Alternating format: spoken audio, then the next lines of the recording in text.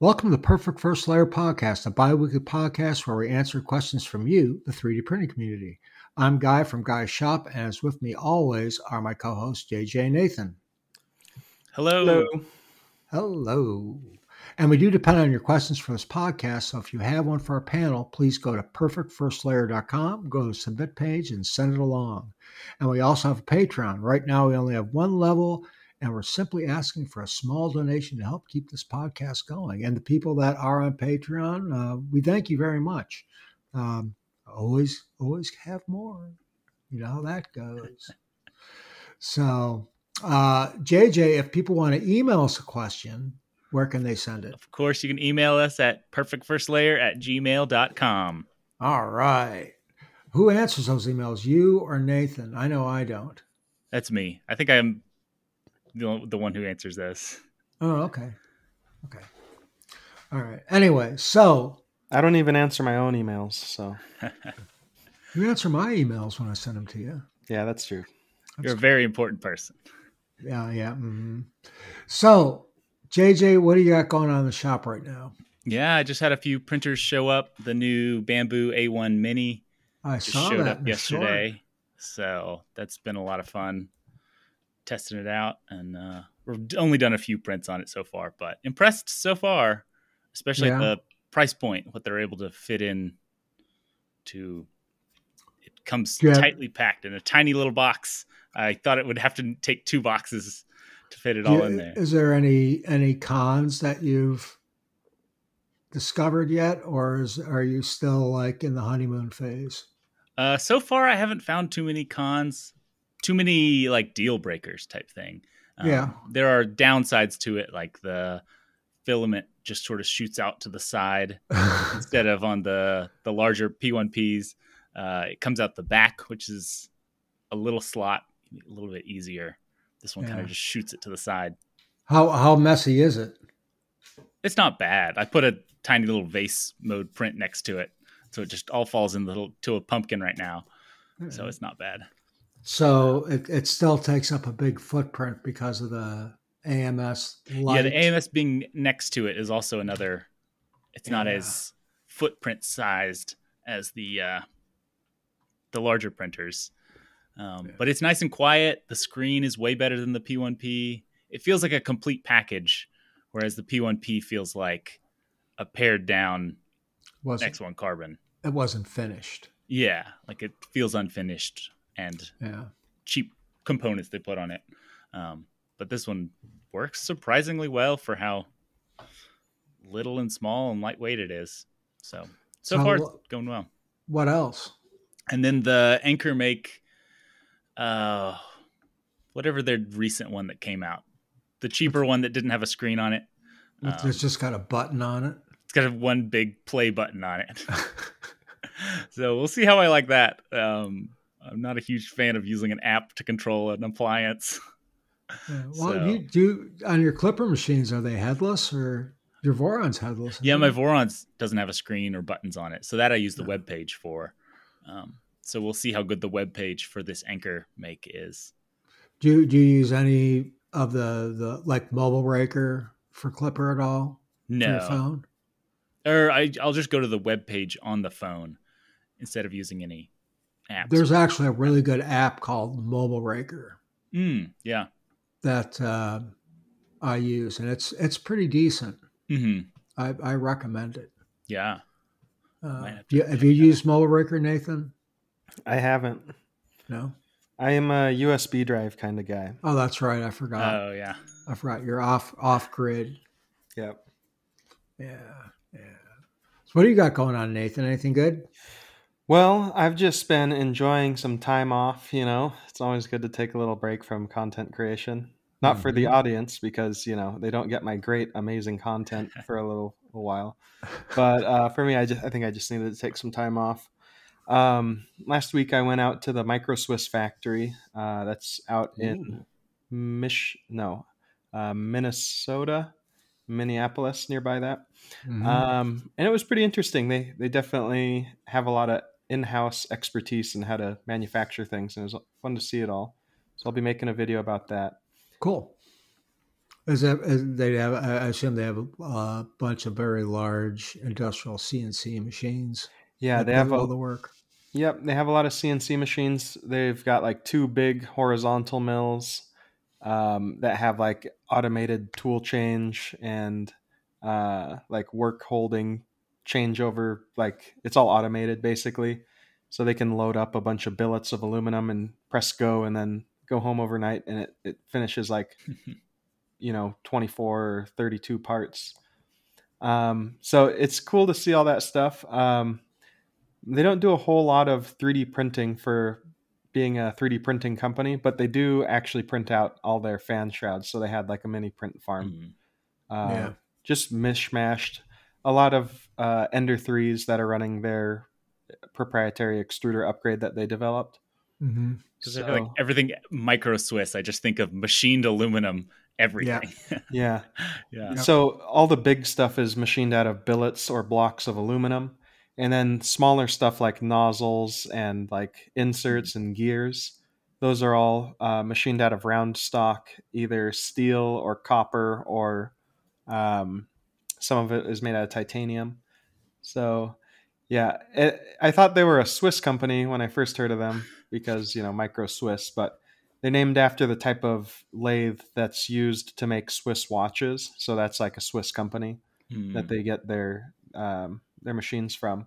So since they have a lot of expertise using that Swiss lathe, they called themselves Micro Swiss. Yeah, but makes sense. Yeah, there's some cool machines there. I've always wondered how they cut the holes in the nozzles. I assume it's just a drill bit, but it's got to be a really tiny drill bit. Yeah, I think they just use a really tiny drill bit. I didn't see that part of the process up close. But yeah, the machines are designed to... I mean, if you work on a lathe, it's pretty common to have a maximum working diameter of about 12 inches or 6 inches. And the lathes that they're using have a maximum diameter of 1 inch or 26 millimeters. Wow. So they can't even make larger parts. Like it all has to be small stuff. But, what you're trading off in terms of working envelope, you're getting in precision and sturdiness and accuracy. Yeah, there's a company that makes, and I'm using air quotes, high precision woodworking tools. Right. It's mostly like squares and rulers and stuff like that. It's a company called Woodpeckers, and they're located south of Cleveland, Ohio. And I toured their factory once, and I was really impressed with all the stuff they do as far as machining the aluminum and everything. So it was pretty impressive to see all that stuff. Yeah, high precision and woodworking is like plus or minus 1/4 of an inch, right? No, we measure, everything is still in inches, but we measure stuff by thousandths of an inch. Okay. So anything that's around 4 thousandths of an inch is considered good, which is about the thickness of a human hair. Yeah. That's the kind of precision I use. There's a lot of people that precision means it's within a 32nd of an inch. Right. So, it just depends on what you're making. Like if you're doing nice joinery, you probably want to be almost machine level tolerances. I always want to be machine level tolerance. Doesn't matter what I'm doing. All my stuff is very, very well tuned. Anyways, but yeah, seeing that kind of stuff, you think what a factory like that looks like until you actually go there and see all the stuff they're doing, especially the quality control, not quality assurance, but the quality control, what they do after the stuff is made to test everything. And it's kind of neat. It's kind of neat. Right. That's the part that's hard to copy. Like you can get someone else's product in hand and be like, oh yeah, we can cut out one of those. But the quality assurance and quality control processes that go into it is what makes sure that you get a good product every time. And that's harder to replicate. Yeah, consistency is key. So, all right. Is there anything you guys want to talk about? Any news you guys want to discuss? Nathan? Well, you've always got something you want to discuss. Guy up to? Any new? Oh, what am I up to? I'm up to nothing. I've been down for a couple of weeks because I'm an old dude and I have to like go to the doctor and the hospital and stuff like that. But last weekend I put up a fence on my porch. That was my woodwork. It was made out of plastic. It was PVC fencing. I did not print it. Not a 3D printed fence. It's not 3D printed. I'm just about ready. I just got to clean up a few things for my wife on the honeydew list, and I'm about ready to start building my Voron 2.4. Ooh. I think I'm going to get some of it done this weekend. That'll be fun. I'm actually going to build the hot end and put all the electronics together first and get all that taken care of, because that always seems to be a time suck when you're doing that stuff. And I'd rather do it on the bench rather than when it's on the machine or installed in the machine. So I'm probably going to start there. I'm not going to video any of this. Yeah. I didn't video mine at all, and it was a great idea. That's a great way to make it take 10 times longer. Yeah. Yeah. So hopefully I can get started this weekend, but today is the 17th or the 18th? 17th? 18th. On Saturday's a big day for me,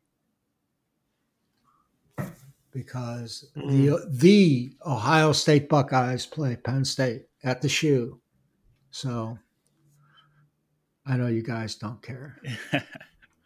So anyways, that's what I've got going on. I've got a lot of college football going on the weekends and stuff around the house. So you were going to say, Nathan, what did you want to bring up? Yes, there's something in the news that's incredibly important for Nathan's us to talk News about. Hour. We need to get a little like the news, like yeah, we need a chime. New York State bill would require background checks to buy 3D printers. Huh? Yeah, so I guess they're worried about people printing guns, or gun parts. So someone introduced a bill to crack down on the potential misuse of 3D printers for manufacturing gun parts. New York City or New York State? I believe it's New York State, but yeah, I'm no journalist. So state bill, yeah. It seems interesting. And it says the same bill would also make it a Class A misdemeanor to share, distribute, or sell files containing blueprints for 3D printed firearm components. So they want you to have a license to have a 3D printer in your house. Well, just a background check before you buy it. How do you enforce something like that? What does that look like, I wonder? Well, and especially when you start looking at like what you're getting, which is a 3D printer kit, which is like a bunch of individual pieces you could put together, buying from multiple sources. So I don't know. Seems pretty crazy. Yeah, I just don't know how you enforce something like that. Right. It just doesn't make a whole lot of sense to me. And it's like you're concerned about a small fraction of a percentage of people misusing something. So you're going to impose limits on everybody. And as far as I know, it's not really a widespread issue. I mean, maybe they have information that I don't, but nobody that I have ever talked to personally, well, I don't know. I might have met a person here or there that's interested in printing gun parts, but it's not something that I think about on a daily basis.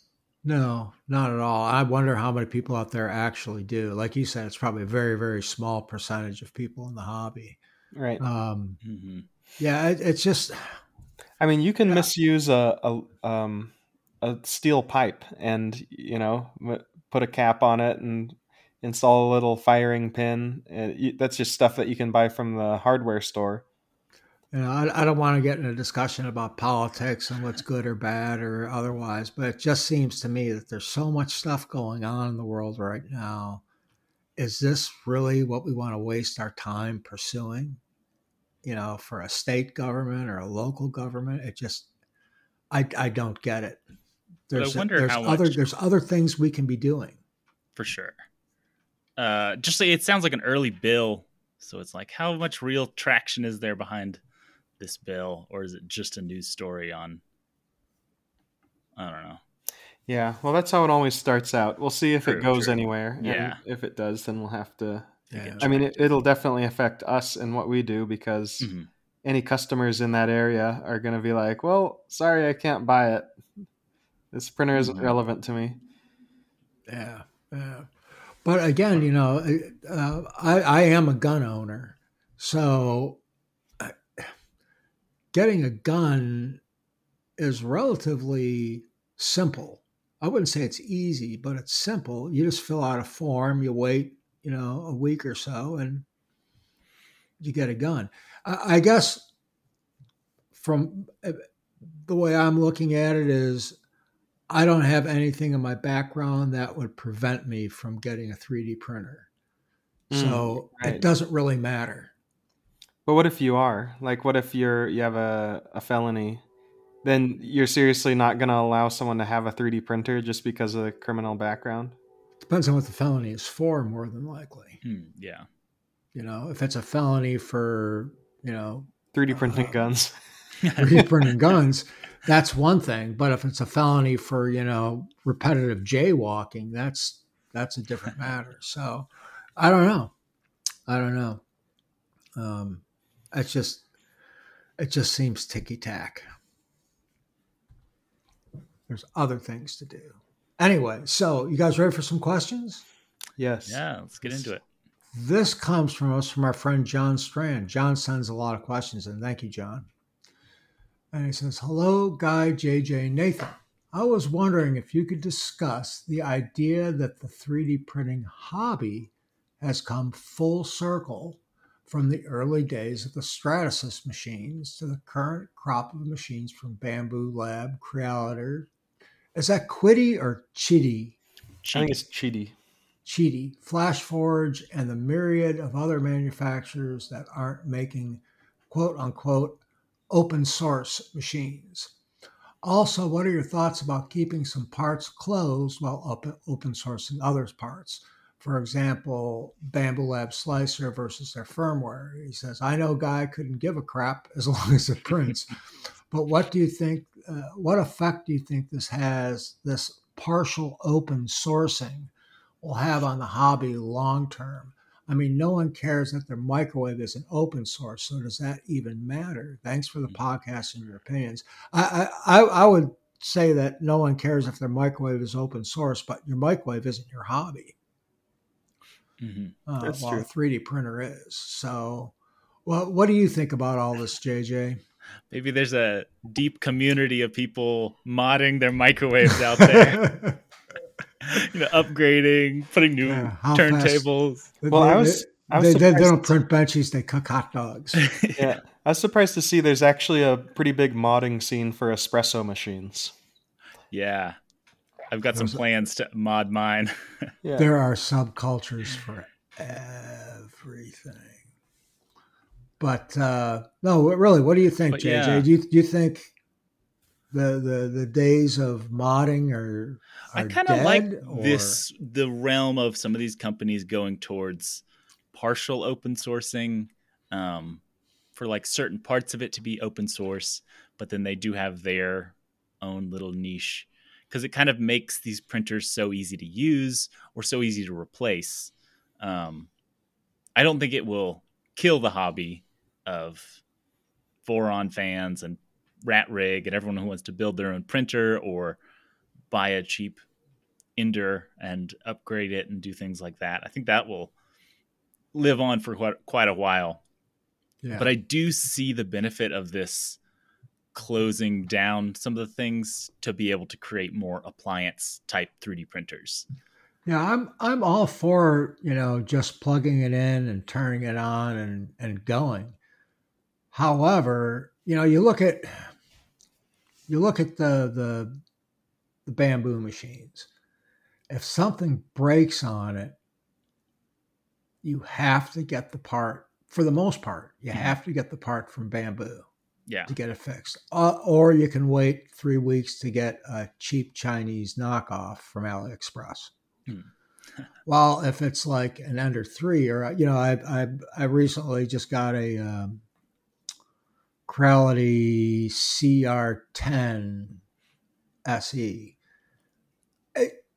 Almost all the parts on that I can just get on Amazon or one of a dozen different sources and get parts for it like super fast. Right? Yeah. Just about everything except the control board and the tool head board. But the control board can be replaced easy. Yeah, right? You could put a big TrueTech board in there. That hot end you could swap out fairly easily with something else if Creality stopped being a company tomorrow and you have to replace it. Yeah. What do you think, Nathan? Well, I think BambuLab isn't interested in open sourcing. I think they've open sourced part of their IP only because they had to, because it was based off of Prusa Slicer. If they developed their own slicer from scratch, you can bet they wouldn't have open sourced it. And I imagine a future where they're probably going to close off their slicer, like start a new project, new software up from scratch, and then have a completely closed source slicer as well, because it doesn't really benefit any company financially to be sharing their IP. Yeah, but with so many, let's look at slicers for a moment. With so many good open source slicers on the market, if you close source your slicer, nobody's going to buy the damn thing, first of all. Yeah. So if you want to say, it's just for your machine, great. But there's so much open source stuff out there, you're going to be able to slice files for their printers, regardless of what they do. Yeah, but think about it. If you want a company to come out with something like non-planar slicing with an extra axis and be able to do much better overhangs and come up with all these innovations, I don't think BambuLab wants to give that kind of information away to their competitors so that they can keep up. They want to be able to captivate the market and leapfrog everyone and make BambuLab the only logical choice for purchase. Does anybody want to give away that information like that, though?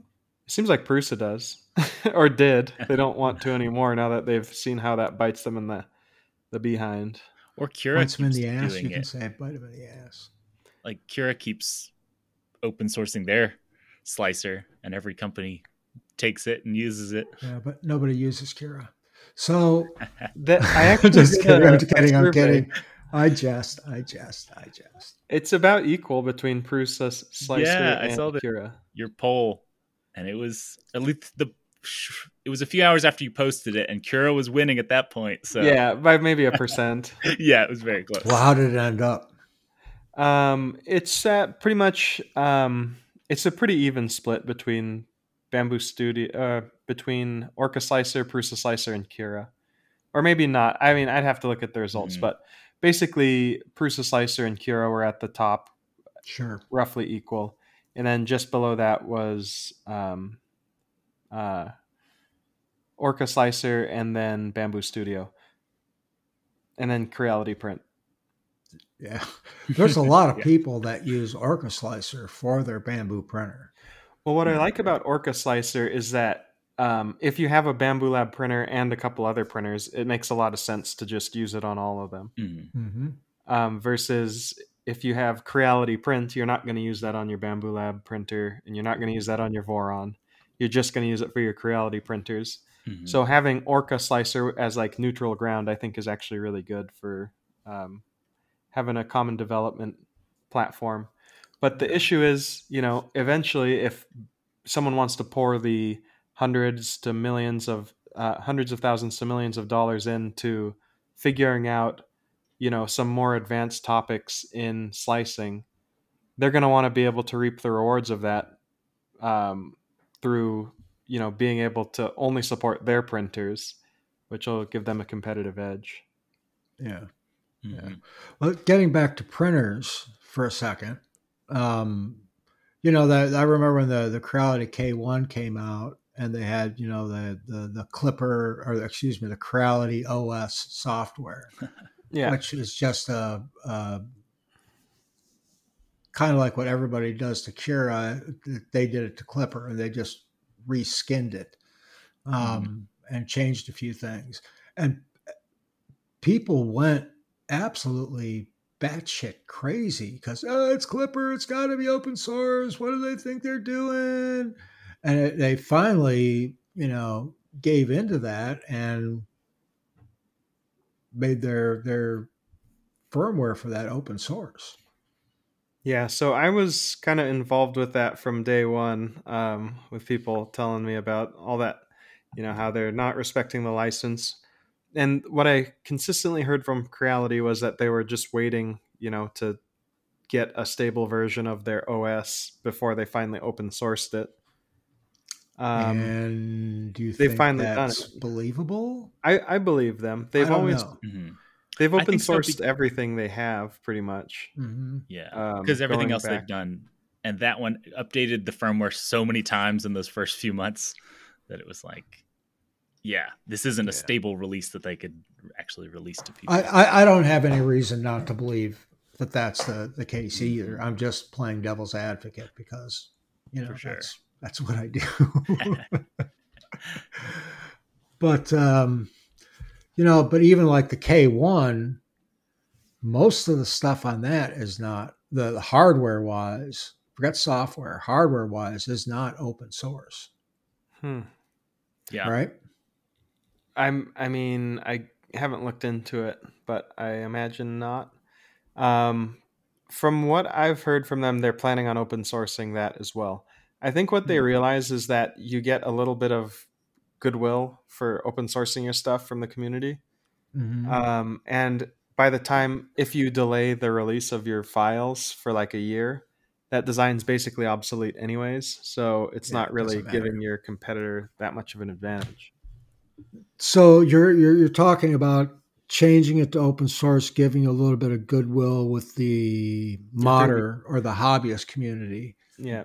So you've got a company like Bamboo, and I'm not talking smack about Bamboo, but they kind of stick their finger in the eye of open source and say they just won't do it, right? And they get into these, arguments back and forth on social media with other companies about their open sourcing of the stuff. That doesn't seem to, you said before about the goodwill. That doesn't seem to have hurt them at all. Yeah. With consumers. Yeah, I think because of the quality of their machines. So does it really affect a company that much as far as their revenue streams go? I don't think it really affects them that much, but the thing is that they're not violating any terms of any licenses versus what Creality was doing was technically not like legally sound, where you're taking an open source software project and not disclosing that you're using it and not releasing the source code for it. Versus you compare that to what BambuLab is doing, and they're just developing their own thing that's completely separate from whatever is available in open source. And you're perfectly within your legal rights to not disclose that information if you're not basing it on a open source project. So their firmware isn't based on Clipper? I don't believe it is. Some people say it is. It's like kind of a bit of a conspiracy theory, but I mean, it might be, it might not be. Well, there's no evidence. Just for argument's sake, let's say it is based on Clipper. Would they be violating the open source licensing? Yeah, they would be if they based their software on Clipper. There's a lot of people that believe that the Bamboo firmware is based on Clipper, right? I mean, it's possible, but there's people that believe that. There's hundreds of companies that produce G-code interpreters. So, I mean, I don't think it's completely implausible that they built their own from scratch, especially since they had years to do it. It's fair enough. Fair enough. What do you think, JJ? But yeah, no, I get what you're saying, where I feel like Bamboo doesn't get any flack for kind of closing things down because their printers are so disruptive. Like they put out some really good printers at good price points and stuff. And I think everyone else is kind of catching up and all that. But yeah, I feel like they don't get the flack that other companies do when they don't follow the open source rules. They've definitely changed the landscape of Mhm. 3D printers that are on the market today in the last year that are available to consumers now. There's no doubt about that. I don't know anybody, if somebody said, no, they haven't changed. Oh, yes, they have. Oh, yeah. Yeah, absolutely. They have. So, but again, I just wanted to throw that out there that they don't get any flack at all for doing that. Or very not little. Not as yeah, much as very Creality little. got. But it's interesting with this A1, how I was looking through their website and like every single part, they're not all, since the printer's not fully released yet. But it's kind of a nice thing to be like, oh, I can go to their website and they've got a nice, well laid out website. Mm-hmm. And if this lever breaks, I can go on there, find that lever, buy it, and get it. Versus Creality's website is way harder, and you might not be able to find exactly which wheel broke on which printer. And Bamboo does ship their stuff fairly quick, and they've got warehouses here in the U.S. So it's not like Amazon quick, but it's within a week. Yeah. Here in Indianapolis anyways, because most of the stuff comes out of California, I believe. Yeah. So have you ever had to order parts from Bamboo, Nathan? Yeah, I've ordered plenty of stuff from them. It's always within a week, from what I could tell. Yeah. Unless it's out of stock, and then they're the only people that sell it. But it doesn't happen too often now, especially now that they've got their supply chains a little more established. Mm-hmm. Yeah. But those are the two downsides are if it's out of stock, or in a few years, will you be able to buy the original P1P bearings or this or that you need for it? What if they, in 3 years, they end of line all the parts for it, and they say, well, you got to buy this new one because we're not supporting those anymore. Well, that's something that I'm pretty sure is going to happen. Like, you don't have infinite runtime machines. Like you're making a lot more money if you force everyone to buy a new printer every 2 years. So it'll be like Apple. Essentially, yeah. I don't know, man. It's just we could go on like this for hours, but we're not going to. Either you want to add anything else to this conversation? No. No. Yes? No. Yeah, we're good. I will throw a little fuel on the fire, though. I was talking to Flashforge, and apparently they said the Adventure 5M does not use Clipper. And it's like, does it? Does it not use Clipper? So I'll have to get some clarification from them. But it uses... Does that one use Fluid, right? Oh, no, that was my Qidi printer I reviewed recently. Yeah. I haven't been able to get the Wi-Fi connectivity to work on that one yet. They said that they're updating it, and it's not Clipper, so they have to push an update out to it to get that stuff working. Yeah. All right, on to the next question. This one comes from Justin, and he says, howdy, howdy. First off, love the show. Thank you for the awesome content. Well, you're welcome, Justin. So I'm semi-new to 3D printing, semi-tech illiterate, but very mechanically inclined, just as a backstory. Anyway, I have an Ender 3 V2, been upgrading it a bit, and I'm at the inevitable crossroads of hotends. I believe y'all have touched on some, but I haven't seen a complete episode on them, or at least titled as such. Sorry, still catching up on all of them. So here are my parameters. Ender 3 V2, converted to direct drive. He's got a CR Touch, and he has no reservations on moving it. And I would like to print hot materials like plastic. Sorry for the long-winded letter, but any help or perspectives would be great. Thank you in advance. Justin. JJ? You've never had an Ender 3, have you? No, I've never had an Ender 3 V2. I've got the Ender 3 V3 SE is the only Ender 3 I've ever used. So you got in the good years. Yeah. Skipped the bad ones. Well, the V2 was very good for when it came out, but yeah. It's 3 years old now. But you're older. What was that machine that you had? It was like an Anycubic Mega S. Mega S. That used like a standard hot end. So that one I swapped out the whole hot end for a 3D printed one. That was just something I found on Thingiverse, and that's what I liked, to just find something to 3D print and put on there.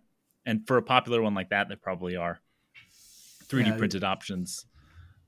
Or if you want the all-in-one route, there's a lot of really easy. If you buy something from Micro Swiss or all these companies, Big Tree Tech, have full, complete hot end assemblies that gives you the extruder, the hot end, the nozzle, everything kind of compact. Where's the first place you would look? I know you'd want to print your own versus buying one, right? Yeah. Okay. I would probably look on Printables, search for that Inner 3 V2 hot end swap, and see what else is out there, what other people have done. But you can't 3D print a hot end, so what would you use for the actual hot end part? Yeah, I think Justin is not only referring to the hot end, but also the tool head as a whole, because he says I have no problem about moving my CR Touch. Okay, yeah. So I think he's ready to just change out his tool head. So I'd probably go to Big Tree Tech just because I like theirs. Their descriptions are really easy to use. They've got I don't know their current offerings for extruders or hot ends. There's the Big Tree Tech BQ-H2. Mm-hmm. Yes. That's an extruder hot end combo. I used it on one of my printers. The gears made a little bit of noise and it's kind of heavy. And if you get like flexibles tangled up in it, it's kind of annoying to take apart. But if you're just printing regular PTG and PLA, it's pretty good. And I imagine ABS and all that kind of stuff would be good as well. It's just you have to take off like 4 screws to open it up. Versus on some other designs, like the stuff from Micro Swiss comes to mind, it's a lot easier to access a jam if that happened. There also was not a whole lot of, because I looked at that at one time, there was not a whole lot of pre-designed fan shrouds. Yeah, for the BQ-H2, I drilled a couple holes in my carriage plate and bolted it on there, and then found a fan shroud that kind of worked. Kinda? Yeah. I imagine nowadays some more people have come out with like fan mods for it. There's the Creality approved route, which would be probably the Sprite hot end upgrade kit. Which does that change the fans or anything like that? It does. It comes with it comes with its new fans, and basically you rewire everything down to the base of the machine. And that one's all right. It works. There's nothing wrong with it. As you guys know, I had an under 3 V2, and I put the Micro Swiss NG hot end and extruder on that thing, and it was a beast. Yeah, it's a nice extruder. Really nice. So it costs more than the machine, though, is the only thing. Yeah, it's like $130 or $140. It's not cheap. I actually toured their factory last week, and it makes sense that it's expensive because they're using a lot of machines to produce them. But what a lot of people like about them is, I toured the factory and they have a lot of quality control, so you know that what you get is going to work. But also they have an extremely short path from the extruder to the hot end.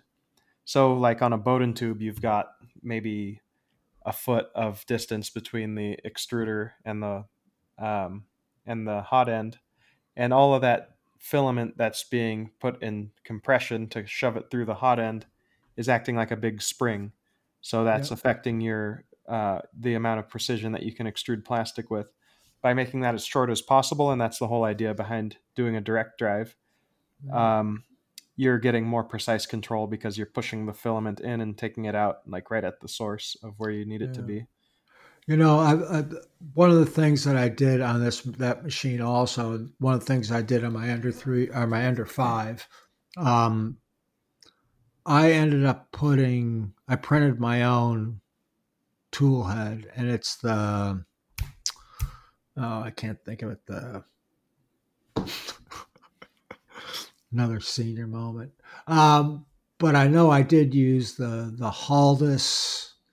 Oh, the Haldis Red Dragon. Red Dragon hot end, Lizard. which is a dragon clone. It's only like $40.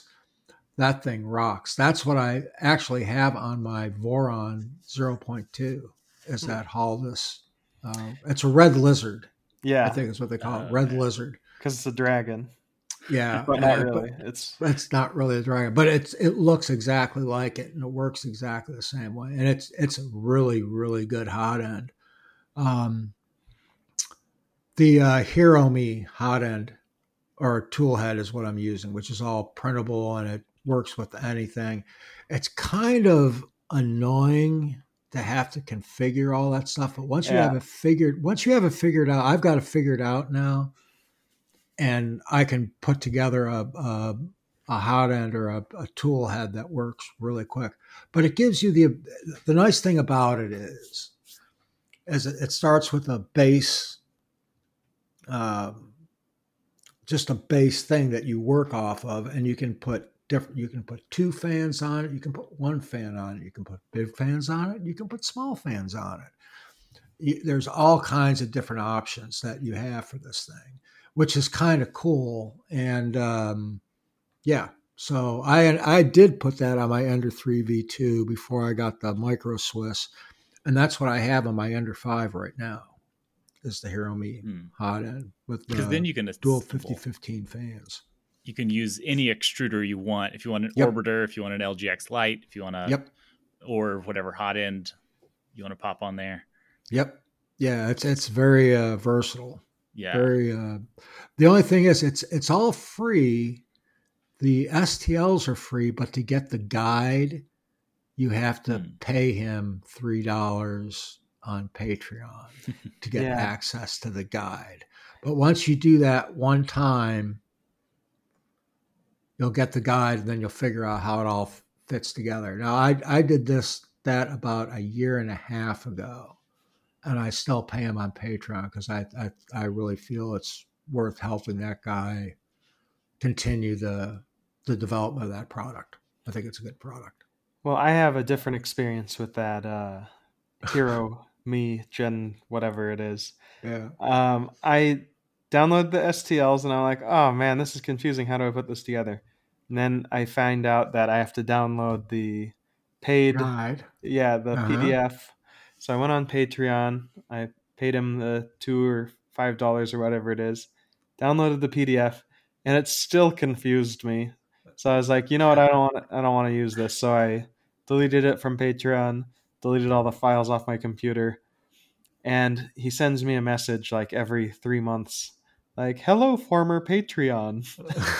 It annoys me. So, well, I'm sorry it annoyed you. I had a good experience. I wasn't a big fan of paying for the right to do it anyways. But the thing is, I'm a patron of yours, Nathan. Wow. I don't know if did you know that? I didn't know that. I have too many Patreons. I'm trying to actually cut back. Yeah, sure. I actually am, because there's a couple things that you've done that I've said, he spent a lot of time and effort to get this done. And I'm sorry, JJ, I'm not. Yeah, I don't put time or effort into anything. But Nathan spent a lot of time developing some stuff, and I find value in it. And it's important that, the thing is, if we're going to continue to move forward, especially we're talking about open source before, there has to be some kind of incentive for some people to do this stuff. And if it's my $3 once a month for a year or so, that's fine. I'm good with that. Paying somebody $30-$40 for something like that. It's better than me going out and buying it for $60, $70, $100. Some of the stuff costs. Right. Plus, it's a fun project. Yeah. So, anyways, I hope that helps, Justin. There's a lot of good stuff that you can print out there. There's all kinds of different tool heads and stuff on Printables. That's a good place to go. So, all right. Ready for the next one? Yes, let's do it. All right. This is from Jesse from Burbank, California. He says, "Hey guys, thanks for the great podcast." He says he has a 2-part question. He says, "I have an old Qidi Xplus that I modded with the Icarus 2 mod from Printables. I absolutely love it. However, recently I needed to change the heat break." He wrote heartbreak. It is a heartbreaker. I am using a Phaetus Dragon standard flow with an Orbitor 2 extruder. That's a nice setup there. He says, "I somehow managed to damage the 4 tiny posts that go into the Dragon head. I have ordered replacements from numerous places online like AliExpress and Triangle Labs, and for some weird reason, I have been having issue receiving these after ordering multiple times. Other items arrive, just not these stupid posts. So I was wondering if you knew of a hack I could use to replace them with. Such a strange design, in my opinion, and any advice is appreciated. I now understand why Nathan threw one of these Qidi printers in the trash." Did you throw one off your balcony, Nathan? I did. It was the Qidi Xmax. Okay. It's a very heavy printer. Well, you're a very beastie guy, so I'm sure it just picked it up and flew across the thing. Yeah. He said, "I would also like to put a better main board in this machine. Any suggestions?" So first, I want to ask, because Nathan, you had one of these machines and the Icarus 2 mod. What is the Icarus 2 mod? So I was actually considering installing that. Basically, it comes with a print carriage that has like their proprietary parts mounted into it, and it's kind of heavy and the cooling isn't great. So someone developed this Icarus mod, and you can just print it out and pull the old carriage out and plop the new one in, and it's supposed to improve a bunch of things. Like it makes the tool head lighter, gives you better part cooling, and makes it compatible with all these kind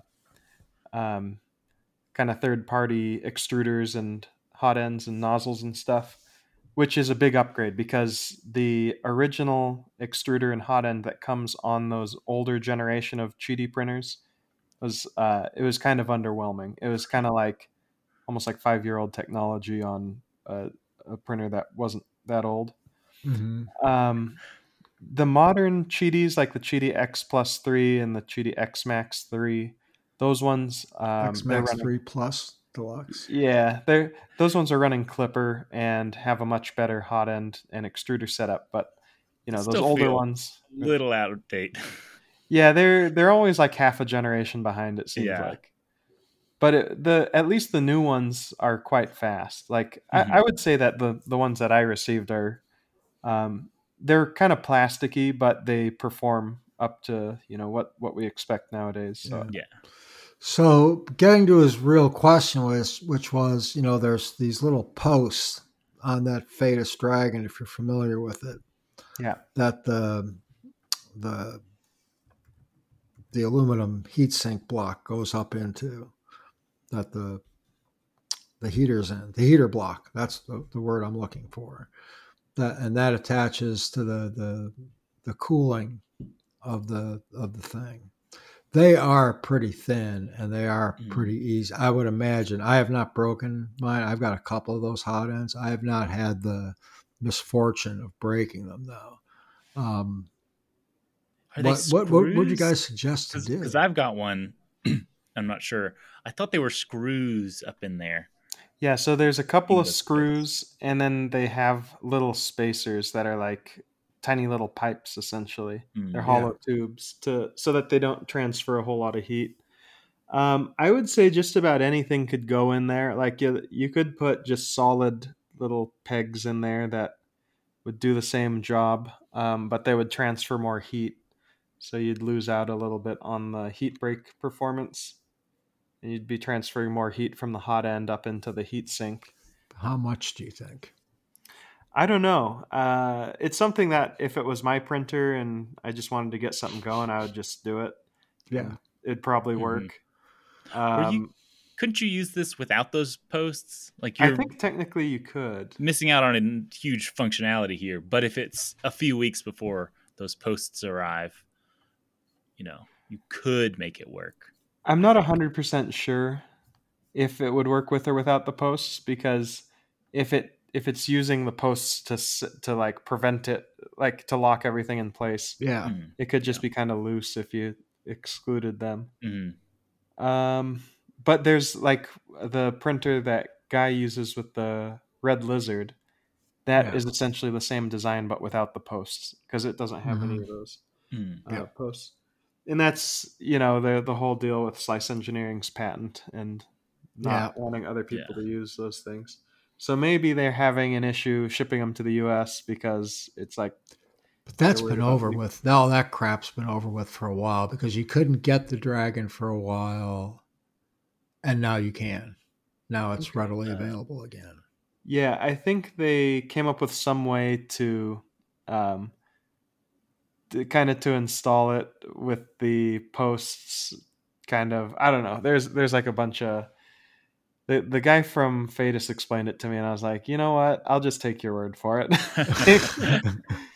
because the screws like push on. They like clamp the heater and the heat sink together. Heater fins. But then they have the like little thing in compression, and well, that's one reason why I just kind of avoid kind of highly proprietary designs like that when I can. I mean, could you go to Ace Hardware and buy some aluminum tubing and just cut it and put it on there? It may be a little bit bigger, but you might be able to. You could still do that. I would actually recommend, if you're serious about solving this problem, going to McMaster Car. They have virtually every type of screw, tube, and fastener, and you can probably find some spacers or standoffs that you could insert there. That's what I'm thinking. Yeah, the issue with cutting your own is that you don't have the level of precision that you need to be able to do that stuff. I could get it within 4 or 5 thou. Well, if you have like access to some nice, what you said? No, that was the other guy that says he was very mechanically inclined.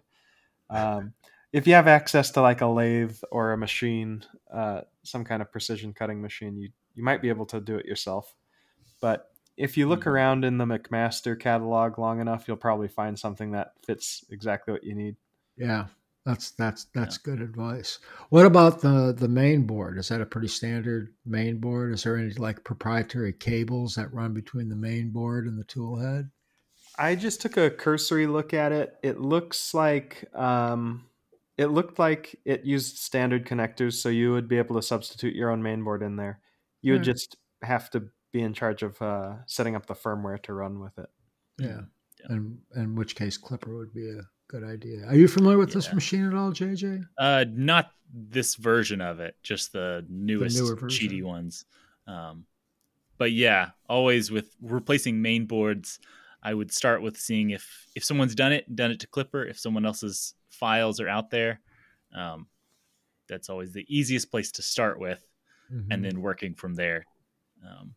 And replacement boards, it's always Big Tree Techs seem to have the easiest documentation and files for everything. Makes it way easier. I'm a big fan of Big Tree Tech stuff. Yeah. So, all right. Anything else on this one, you guys? Or you think that covers it? I think that's it. All right. So I think that's the end of the questions, and that'll be the end of the podcast. And thanks, guys. And remember, we really need some questions and participation from you, the listeners. So make sure to go to perfectfirstlayer.com, go to the submit page, and ask us. Nathan, why don't you tell everybody where you can be found? Just go on YouTube and look up Nathan Builds Robots, and I'll be there. Also, JJ? I'm sorry. Go ahead. Also, to the person that asked about hotends earlier, I actually have a video called Hotends 101, which might help. Might be worth looking up. Nice. All right. JJ, where can you be found? And I'm on YouTube at JJ Shankles. Anything you would like to plug? No. Shorts. A lot of fun shorts I've been posting about Halloween and fun fall things. Yeah, I saw that one at the pumpkin. That was the multicolor. I saw the thumbnail for it, and I'm like, well, that can't be Nathan's or JJ's because it's multicolor. Boy, was I wrong. Yeah, I printed one. I was like, I've got this AMS. Let's do one multicolored print. One. All right. It was fun. And if somebody wants to email us a question, where do they send it, JJ? perfectfirstlayer@gmail.com. All right. And I can be found on YouTube at Guy's Shop and just about everywhere else at Guy's Woodshop. And real good, guys. We'll talk to you in a couple weeks. Bye. See ya.